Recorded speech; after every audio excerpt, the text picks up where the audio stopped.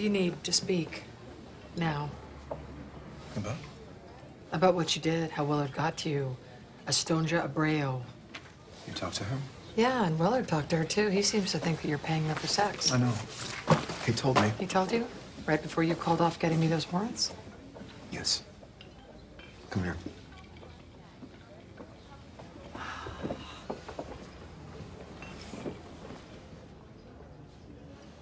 Of course, Willard got it wrong. I knew Estonja's mother, Mariana. She was a heroin addict. And she was a witness in a case against a guy who raped and killed 2 women. She was the only witness.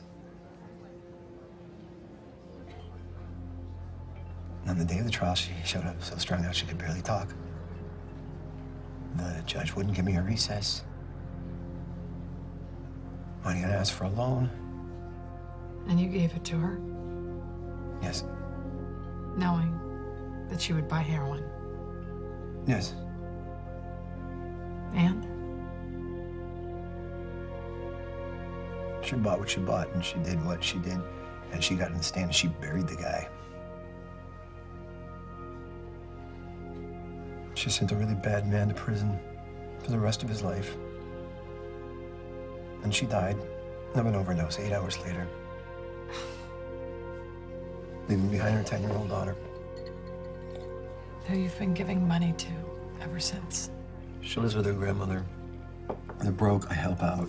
Willard must have hacked my bank account and tracked down Estonja. Why didn't you tell me this?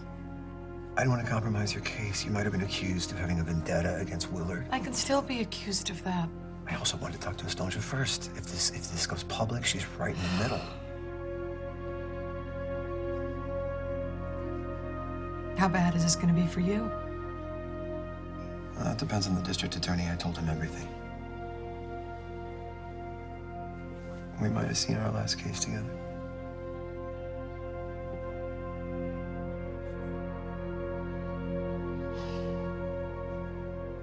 Is there anything that I can do?